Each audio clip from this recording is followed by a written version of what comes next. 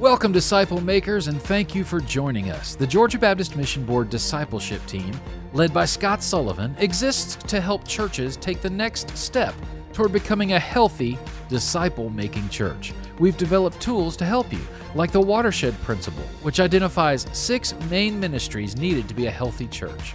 The Spark Conference, a total church strengthening event that allows you to access keynotes and breakouts all year long for ongoing training in your ministry area.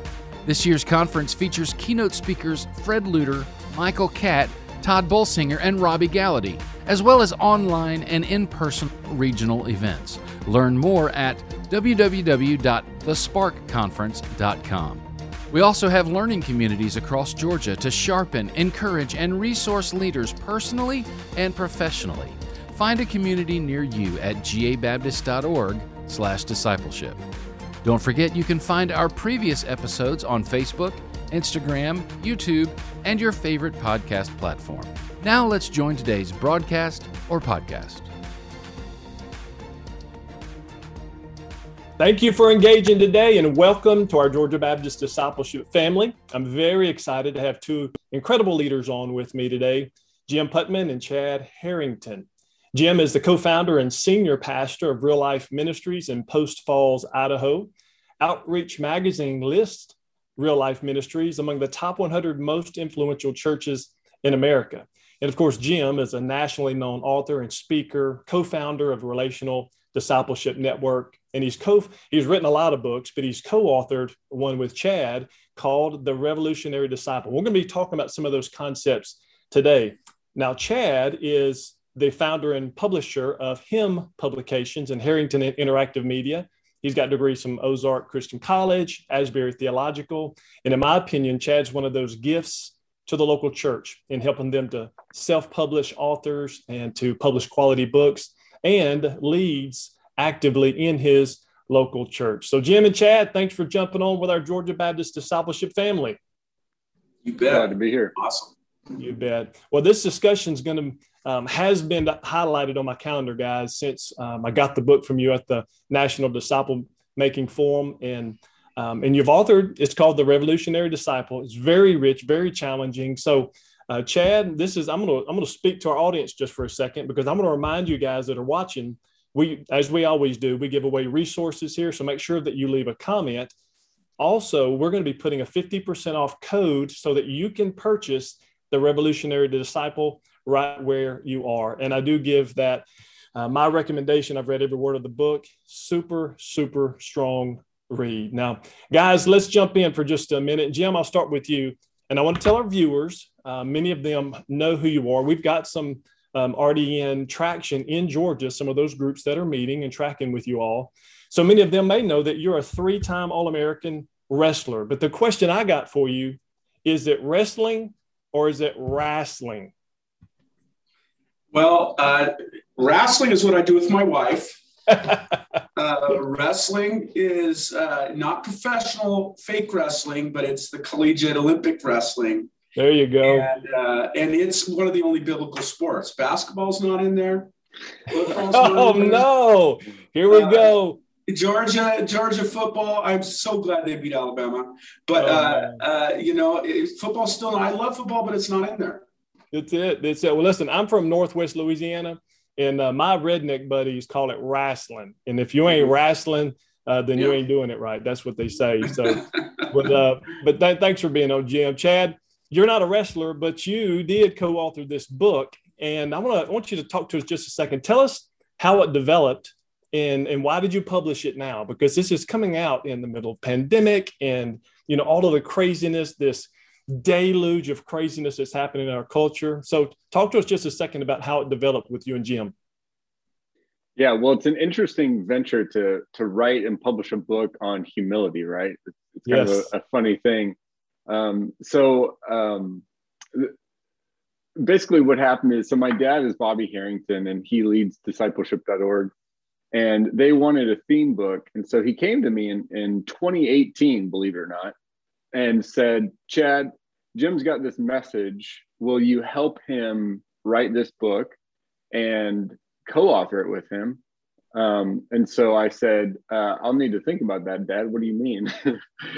my dad gives lots of opportunities to everyone. And so when I talked to Jim on the phone, Jim's message really captured my heart and really resonated with things the Lord's taught me and worked on me over the years. And what Jim told me on the phone that day in the summer of 2018, before we even started, was, hey, Chad, let me just put it this way. There's only one thing I want to write about right now, and it's pride in leaders. He said it just wrecks discipleship on every level. That's really the only thing I care about writing right now. And I said, all right, I'm in. And so I ended up flying up to Idaho, and we spent a couple of days together and just got the outline of the book. And we actually ended up spending 3 years writing it. And so we published it at the top of 2021. The funny thing was, as we were, or not funny, but sort of coincidental, was the fact that 2020 was tumultuous politically and culturally. And right before we kind of put the final touches on it, we realized, man, let's talk about, everyone's talking about revolution right now, cultural, political. And so we ended up saying, wow, this actually really matches the heart of our message in kind of a upside down way. In other words, a lot of people think force and overcoming and pride is the way that you lead to revolution and find it. Yeah. But then the truth is actually the humble way of Jesus is what made him a revolutionary. And so we thought, man, for such a time as this, maybe the Lord will use this to really help a lot of people really realize and enter into the you could call it the perpetual revolution of Christianity. Yeah, that's solid. And that's a great segue actually into my first question for Jim, because there's some big ideas, big nuggets there in the book that have huge implication for our leaders. And you talk about 5 spheres of discipleship, and the first of those being abiding with Christ in humility. And Jim, you share a personal moment at the beginning of the book where you talk about, in your own words, my pride almost upended my ministry. Can you talk to us about that first sphere of abiding with Christ and maybe your own experience? Well, first, I would like to say that pride only almost wrecked my ministry once. Pride is a constant battle. And, you know, the way we define that is not just arrogance, but reflecting on self, you know, even in negative ways, making me the most important and most thought about thing in my life, negatively or positively. Yeah. And so pride has been a battle. And I don't think I'm alone in that. I think everybody has a problem with pride. And I think pride kills every part of your walk with God. God opposes the proud, gives grace to the humble. Pride is what the enemy, tempted us with in the garden, thinking that we knew better than God, that we should be our own gods. Every step of the way, pride wrecked our relationship with God. It wrecks our relationship with others. And if all the law and the prophets hang on to commands, love for God and love for others, and pride is that which ruins love, right? Pride is the key, and pride kills discipleship. So, my belief is that we're called to make disciples, not converts, and discipleship is following Jesus. Pride says, I won't follow Jesus. Discipleship is allowing God to change you to be God and others centered. Pride says, I won't allow him to change me. I want to change him to get him to follow me and to submit to him being changed. Pride says, discipleship is being committed to his mission. Well, pride says, no, he needs to be committed to my mission. And so if our goal is to make mature disciples, if my personal battle has been about submitting and surrendering, letting him save me rather than trying to save myself, all of it is about pride. And so, and as I looked at even Christianity in 2020, in 2018, when we started this, I'm watching what's going on in our country. I'm watching, people want to be in, should we do a new revolution? Let's go back to, 1776 and the revolution and to just go through and go, wait a minute, our kingdom is a spiritual kingdom. We live in America, and I'm not saying it's not important, but that's not the king. America is not the New Jerusalem, New Israel. America, our kingdom is bigger than that. Our king is Jesus. And again, we had a president who, though I may have agreed with his policies, I absolutely think he's arrogant and a narcissist in many ways. But before I judge him, how often am I? And so there was just a lot of challenges to God's perspective that I felt like we needed to go, okay, Lord. And even in abiding, apart from him, you can do nothing, but abiding is allowing him to prune you, being in him, letting him identify your identity and declare that, I am what he says I am. And abiding is this walking with Jesus, letting him determine the base from which you will live your life, following him, surrendering to him. And then out of the overflow of that, we bear spiritual fruit into every part of our life. So that wrestling match that I've been in my whole life, I think everybody's in, and we don't talk about it enough. And so that's where the idea of all this came from. Yeah, I love it. And I'm the most selfish person that I've ever met. So, as I read that book, a lot of times I'm reading books and I'm thinking, this leader I just spoke to, well, I'd love to share this with him, or this nugget with the guy in South Georgia or whatever. But I found myself looking at myself in a mirror throughout the entire book, which to me is a good sign of a well-written book. So, Chad, in chapter 3, there's kind of a caveat to this, because you talk about Philippians, the letter to Philippians being a humility revolution. Now, I can honestly tell you, I haven't heard that phrase referred to in the book of Philippians. So talk to me a little bit about, that humility revolution and where you came up with that concept and you talk about in there in the book. Yeah. So as we were doing research for the book, I came across this sort of nugget that I included in chapter 3, that prior to the life of Christ, so this researcher, John Dickson, wrote a book called Humilitas. And his research showed that prior to the life of Christ and Paul's letter to the Philippians, they examined all of Greek and Hebrew literature.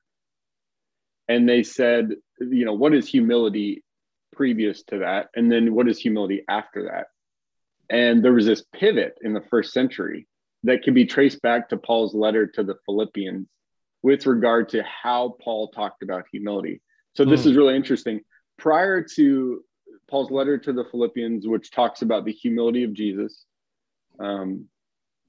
humility was considered admirable if you, let's say, sort of lower yourself in front of someone who's higher than you, right? Humble yourself in front of the king or a magistrate or, someone in authority over you. It made total sense, and they prized humbling yourself before them. But what Jesus did is he changed it. So let me read the part in Philippians here that we talk about. So this is Philippians 2:3-8. Says, Paul says, in humility, consider others better than yourselves, because Jesus humbled himself and became obedient to death, even death on a cross. He took on flesh, which was lower than his status. So the idea is that Jesus humbled himself. There was no one higher than Christ. He humbled himself in the presence of people lower than him in terms of their status. And so what John Dickson found in his book Humilitas is that after Paul's letter to the Philippians, there was a change that impacted the rest of Western culture permanently, where people now prize humility as it went from basically despising it to prizing it, and redefining it, where true humility is lowering yourself in the presence of someone equal in status or even lower than you, not just higher. And so Jesus' type of humility was literally a humility revolution. And now today we talk about humility, and that's how everyone thinks about it. And it can be traced back historically to Philippians chapter 2. So, as I think about my own life, I want to say too that God's done a humility revolution in my life. I mean that really. Part of the thing when my dad and Jim brought this topic to mind, it was literally my worst fear to write a book on humility. I'm not even kidding. I read C.S. Lewis's chapter. It's called something like The Great Sin in Mere Christianity.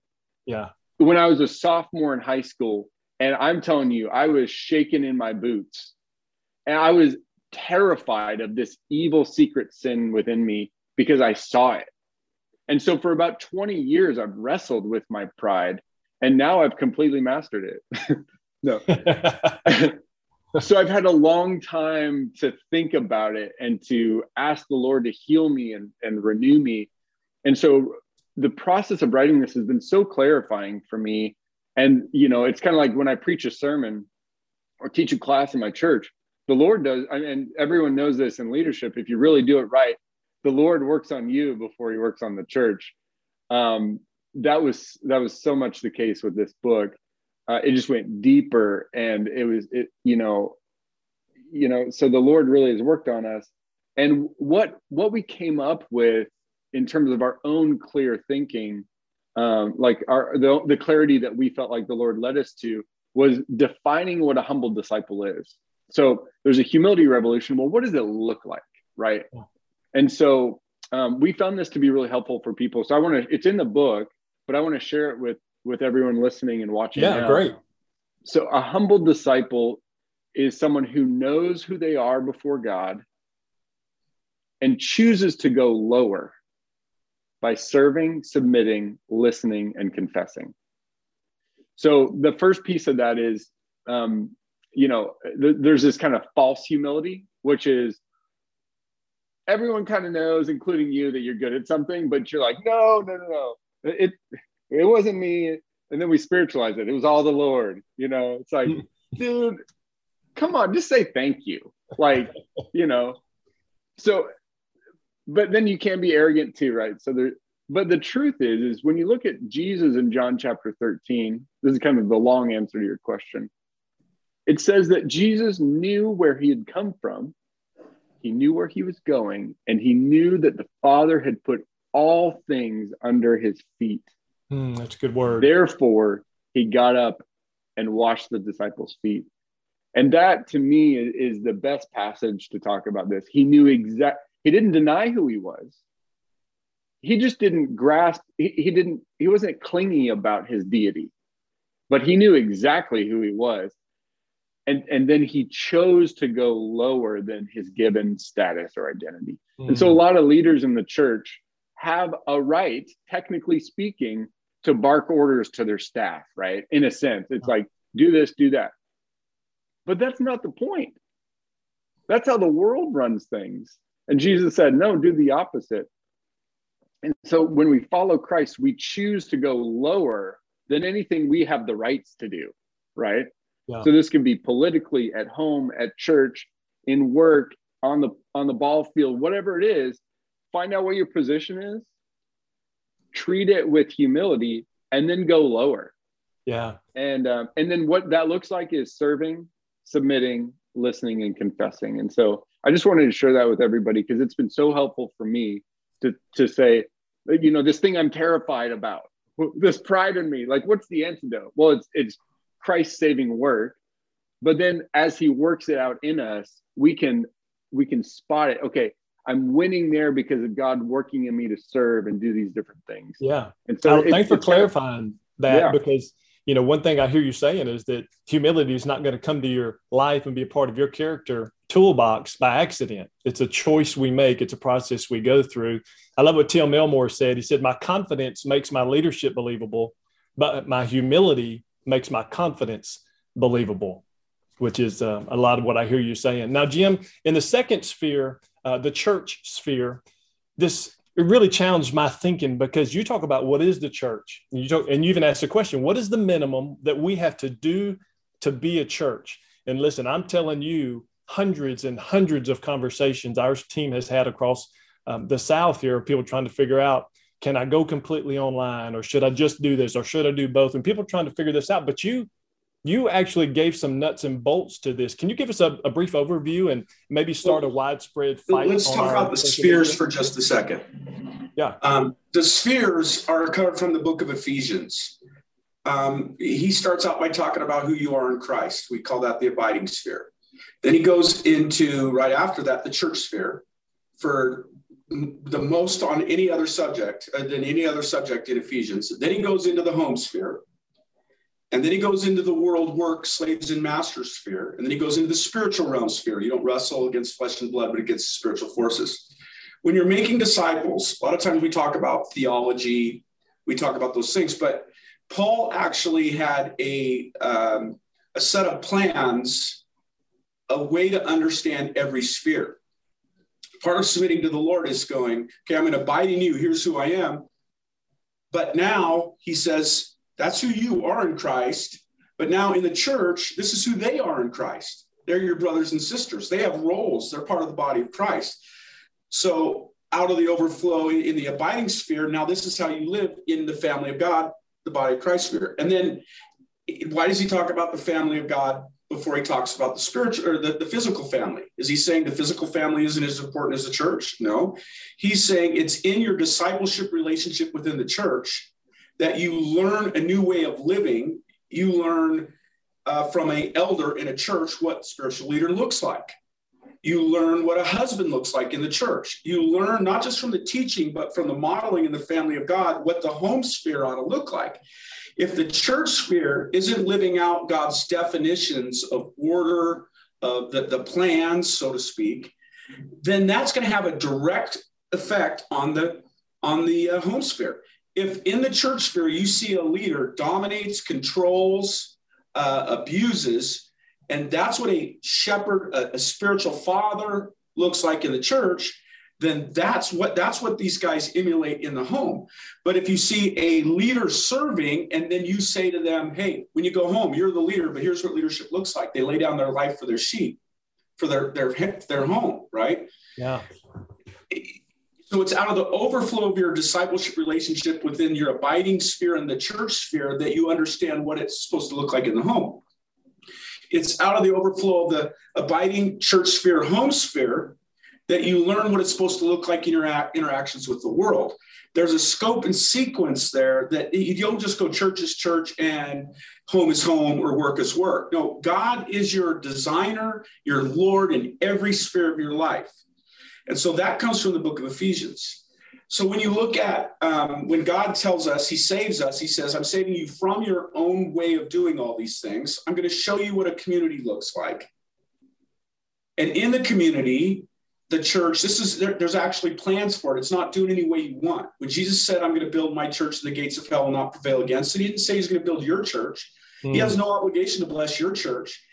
The early church went and started in discipleship, in relationship, and out of that came the church as God designed it. You see that in Acts 2:42. They met together in the temple courts from house to house. They were devoted to the apostles' teaching, the word of God.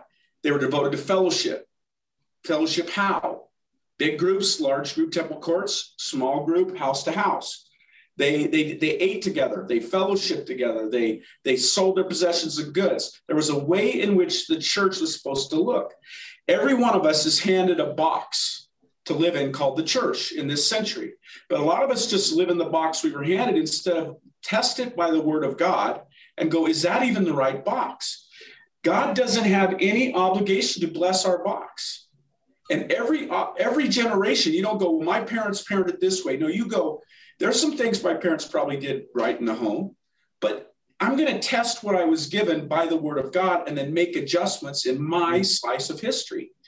So what we're saying is to be humble before the Lord is to say, what does abiding look like? It looks like what Jesus says it looks like, right? Not what I prefer or what I like. Yeah. What does church look like? What does a home look like? What does a work life and world life look like? What does the spiritual realm look like? Discipleship is to submit myself underneath God's design for every part, play the part he's commanded me to play in humility in every part. So the church sphere, where people are like, what's the minimum ecclesiology? Well, do you have to do this? Do you have to do that? You don't have to actually meet. You can go online or, okay, I don't mind meeting people where they're at, but I don't change it, what I'm doing so that I can meet you where you're at and leave you there. I'll meet you where you're at, but I'm going to lead you back towards the design. And there is a design. embedded in the Word of God. For discipleship, discipleship isn't just education. It never was. Discipleship happened in relationship. If you're an educated person, I'll meet you there, but I'm going to lead you back to relationship, because relationship is part of discipleship. You know, we meet people where they're at, and we lead them back towards God's design. That is the process of discipleship, leading them back towards God's design. Well, that's solid, Jim. Now, we've got a lot of people that I might even say the majority of our folks that watch on this platform. They're going to be bivocational, single staff, small church, less than 200, 250 people. And they're making decisions right now. And there's a predominant question that we keep getting. A lot of them are talking about, and if you don't want to go down this road, we don't have to go very far, but I want to bring it up because we keep getting this question. How valid is the online presence? And in the Bivo and the single staff churches, they have this fear of, if I keep doing the online, our people are going to do that. And we don't have many people anyway.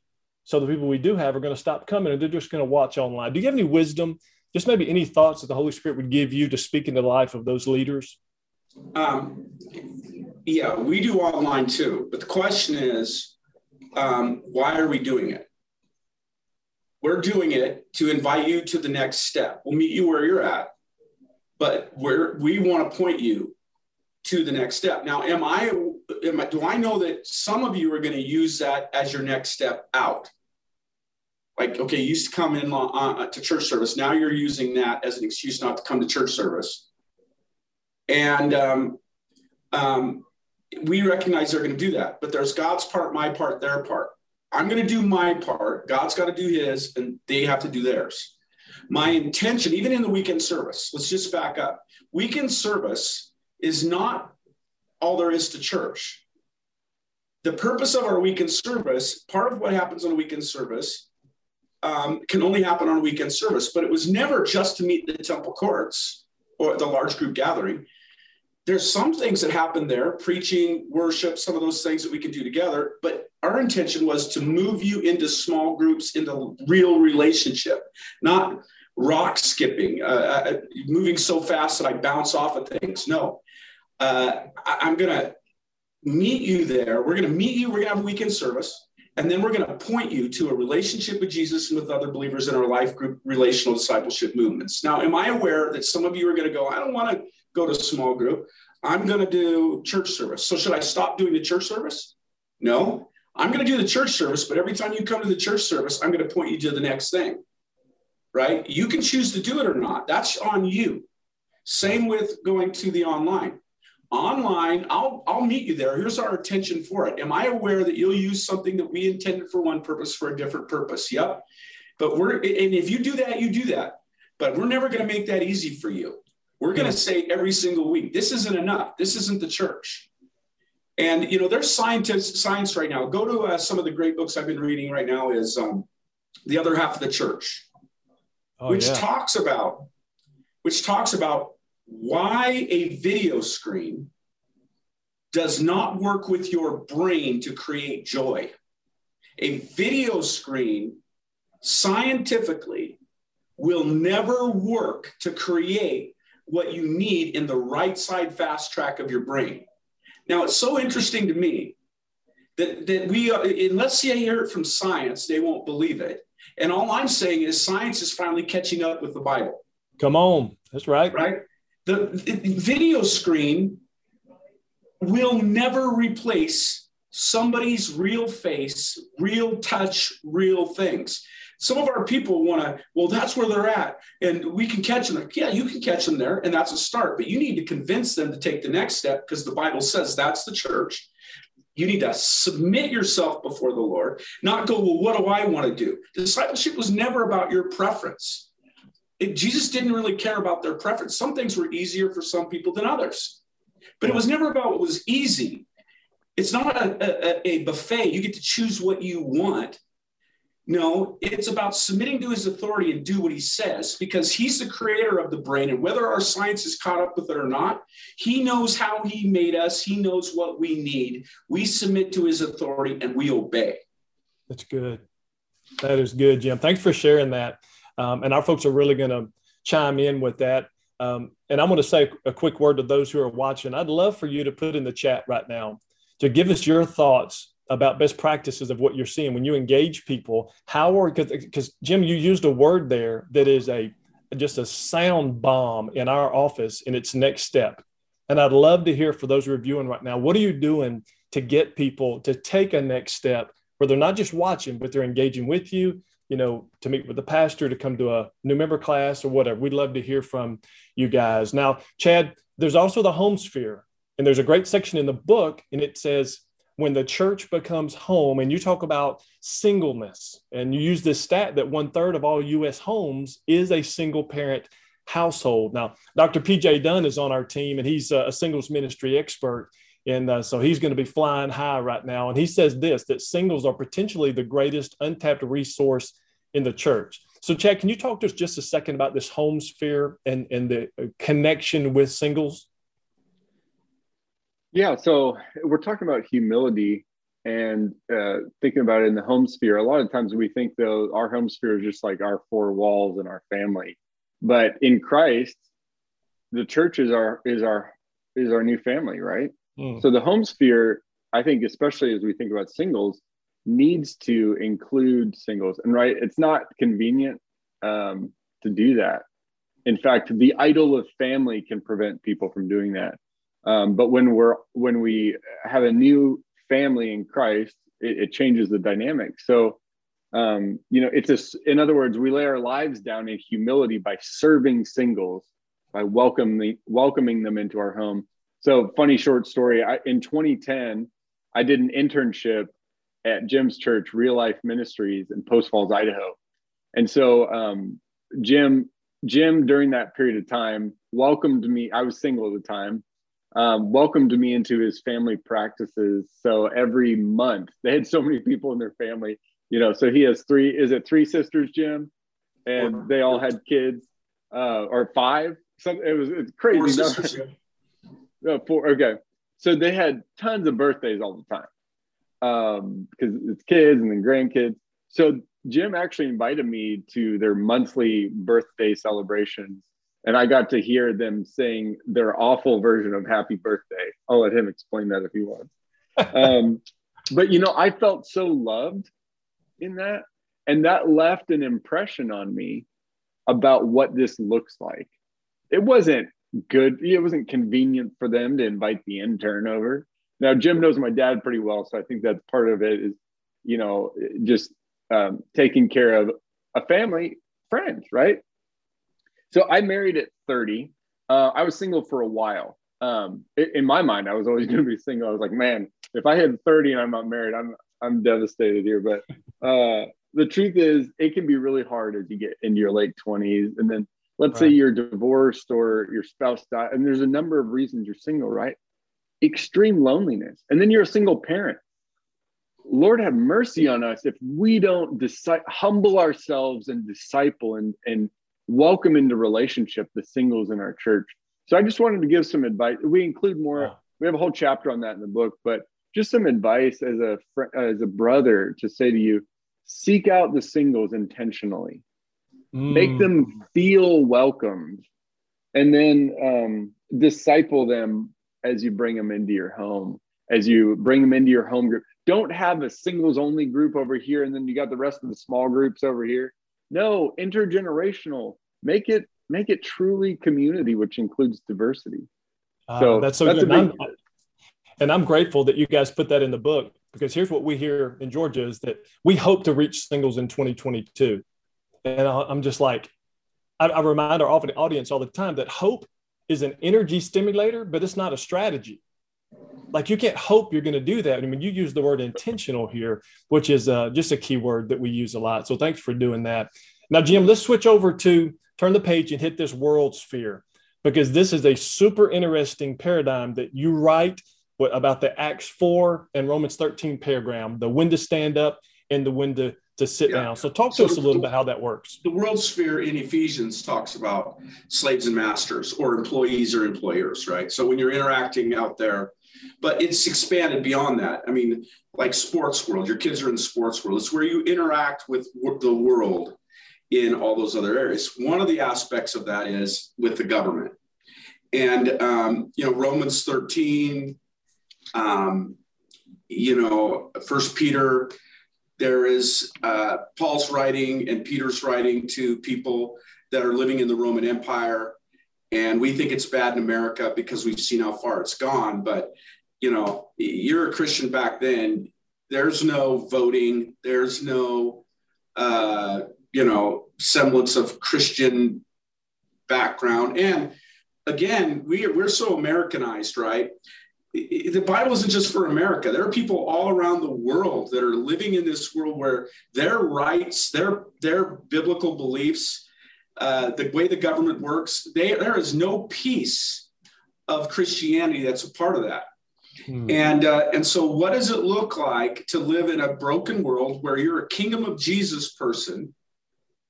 That's your primary thing, not America first, Jesus first.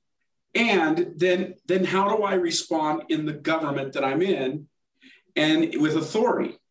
And so we deal with this. Okay, Romans 13 says I'm to obey the government officials, right? But then the same guys who wrote that in Acts 4 were told not to preach the gospel or to proclaim the name of Jesus anymore. And they said, you tell me who it's better to listen to, you or the Lord. Right? Mm-hmm. We cannot help it. So what is this balancing act of living in a world where I may disagree or have religious objections to certain things that are going on in my culture? And I have to wrestle with, okay, let me just say it this way. One of the things that drives me crazy is I hear Christians, and I say this in the book, I hear Christians knowing the First and Second Amendments. They can tell you where they came from, what the early church or the early fathers of the country, but I'm like, hey, have you ever read Romans 13? Good word. Right? They got two bumper stickers on their car. One says, my boss is a Jewish carpenter. The other says, you want my gun, you're going to pry it out of my cold, dead fingers. Mm-hmm. Now, again, I'm a hunter. If you were in my room right now, you're going to see dead animals everywhere. I got a lot of guns. I'm going to vote against anything that comes against the Second Amendment, right? When it comes to those things. But when it's passed law, how do I respond? And again, we have to wrestle with this. I use the example in the book of we're in this place where we're having to face some things we've never had to face before, and we're having to use some muscles we've never used. How do we wrestle through this? When do I stand up? When do I not? When do I submit? When do I don't? And that's a wrestling match for all of us, for me too, as a leader. Yeah. When am I going to go, no, I will not do that? And when am I going to go, okay, even though I don't like it and it's against the Constitution, it's not sin in Scripture for me to, you didn't ask me to sin. But you did break the Constitution, in my view. But now, how do I wrestle through that? And I'm not here to answer that question. But you cannot ignore Romans 13. You don't get the right to ignore Romans 13, right? Or 1 Peter 5. Or you don't get to do that. You have to use Scripture and inject it or put it in the recipe of your decision making. And humility before leaders. I asked this question. I can't disagree with Joe Biden more than I do on so many issues, but do I pray for him? If I got 5 minutes with him, would I swear at him, or does Jesus love him? Mm-hmm. Right? Do I bring Jesus into a situation?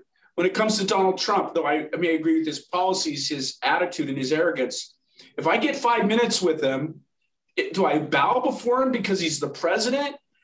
Or do I see him as the same way that we would see Caesar or anybody? There's just a lot of wrestling that people have to do. Are we Christian, Christ followers, or is it America? Or we have to work, because I use the example of these two trees. I go hunting and these two trees are right next to each other. And it looks like one tree, but you get up closer to it and it's two trees. And I'm looking for a place to put a tree stand. So I'll actually put the tree stand in both trees. But as time goes by, if those two trees start to separate, my tree stand's got to go in one or the other. I can't, you can't stretch to both of them. America was a place where these things were together. Well, as it gets further and further apart, I got to choose my tree. Now, we'd like to get rope and pull them back together, but if they aren't going to come back together, I got to make choices. So when do I go? I'm going to pray. I'm going to be a missionary in a foreign land. Or how am I going to vote? These are all things we have to wrestle through. And people already come from different places. Military guys, they lost people. This is going to be, they put their hand on the Constitution and they fought for it. We got to give them time to wrestle through, how does this work, and give each other grace. And this is a very difficult subject right now. Yeah, but it really humility is required, and you have to use the scripture as your constitution first, not the First and Second Amendments. Yeah, and I tell you what, that stands out all the way through the book. I love the tension that you are presenting with Acts 4, Romans 13 paradigm. And in my mind, I think about it personally, what it emphasizes to me is the importance of my personal intimate walk with Jesus, because as I live in the tension, it's that Holy Spirit living and working and speaking in me that's helping me make those decisions there. So good, Jim. Thanks for illuminating that just a little. Now, Chad, let's talk about the spiritual fear here. Let's close the gap. And it's super important because it's the way you guys write. This kind of involves all the spheres. And you write, exaltation takes place only after humiliation. And really, I guess for the end result of the revolutionary disciple, it's what you would call fullness. So talk to us a little bit about the spiritual fear. And Jim, if you have any input here, feel free to do that. Yeah, so the fifth sphere, and we're talking about walking humbly with Jesus in every area of life. So abiding in Christ, in the church, in the home, and in the world. The fifth sphere is really a all-encompassing one. So all of the other ones fit within this one because the spiritual realm is all around us, right? In all of the spheres. And so, but we need to be humble to the authority of Christ, who is the head of the church. But also we need to be humble with the spiritual authorities around us, right? They're not a force to be reckoned with lightly. So we kind of have to acknowledge what's going on around us. And so it all comes back, Scott, to the gospel. So we talk about your humiliation comes before your exaltation. I was like, what are you talking about? Well, we got to remember that the gospel is not just that Jesus died for our sins, believe in him, and you get to go to heaven. The gospel includes that, but it's much more. And it includes the fact that Christ was exalted and he reigns on high.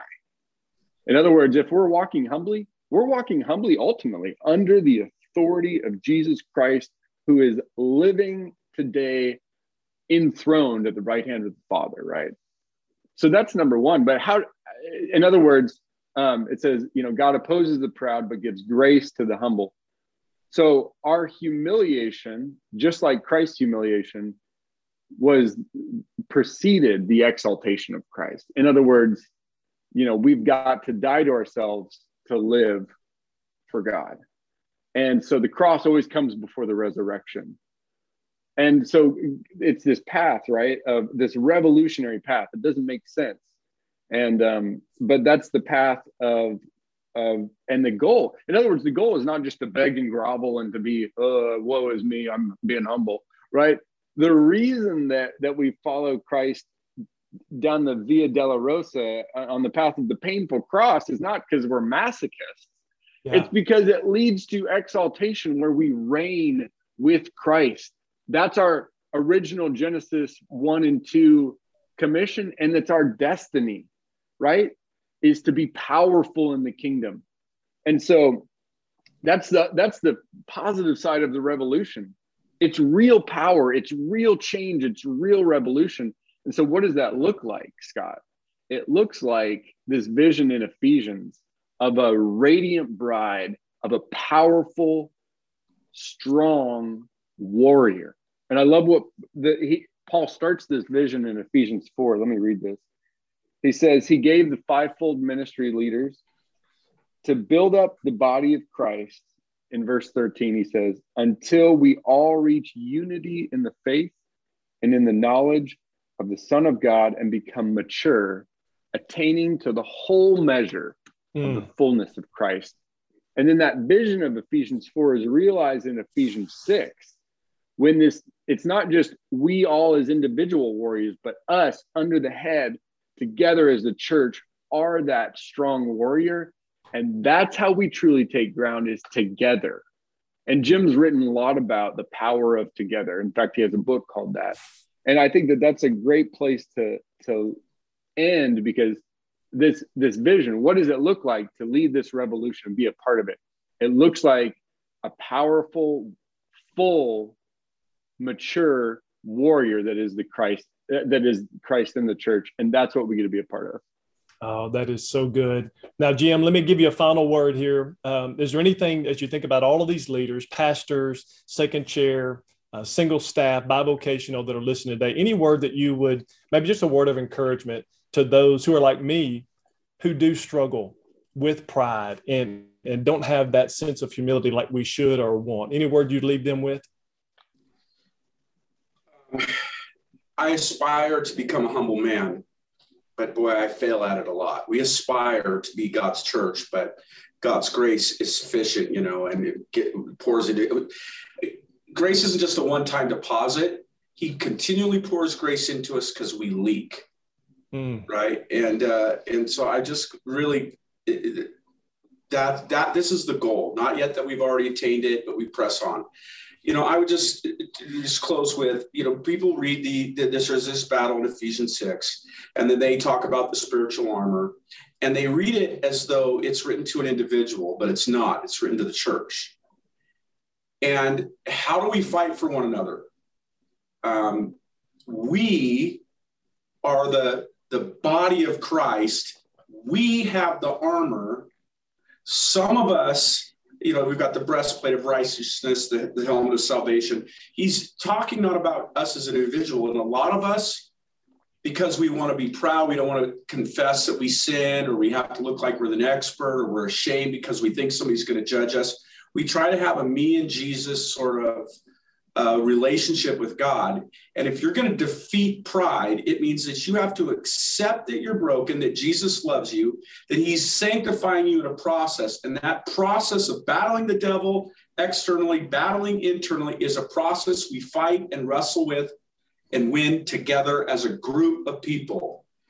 God's plan for us is his spirit, his word, and his people. And pride is what keeps us from fighting that battle together. And so even in Ephesians 6, the wrestling is a spiritual battle we fight together. It's not written to an individual, though it has an individual application. It's written to the family, the body. And we fight for each other, telling each other the truth, confessing our sins, carrying one another's burdens. Unless we humble ourselves and see that, not just as I'm mature, so I'm a helper. No, I'm mature, I'm a helper, but I also need help. That's who I am. I have to have that. I do this together. If we don't get there, we don't win. Oh, that's good. That's good. Well, Jim, Chad, listen, guys, you have enriched my life and my ministry over the last few minutes. So thank you for coming on. And let me just speak for a moment to our leaders.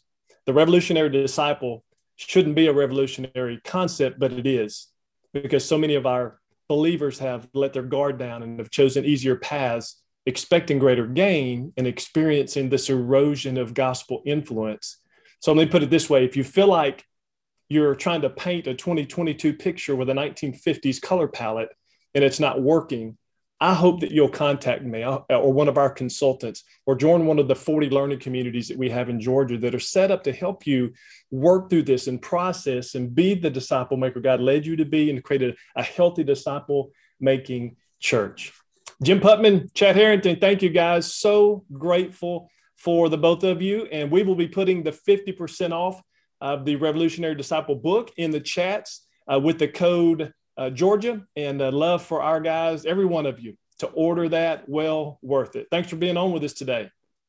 Thank you. Thank you. It's a pleasure being with you guys. And Chad Harrington, I love you, brother. Love you too, man. Awesome. Good to Lana see you, Melton.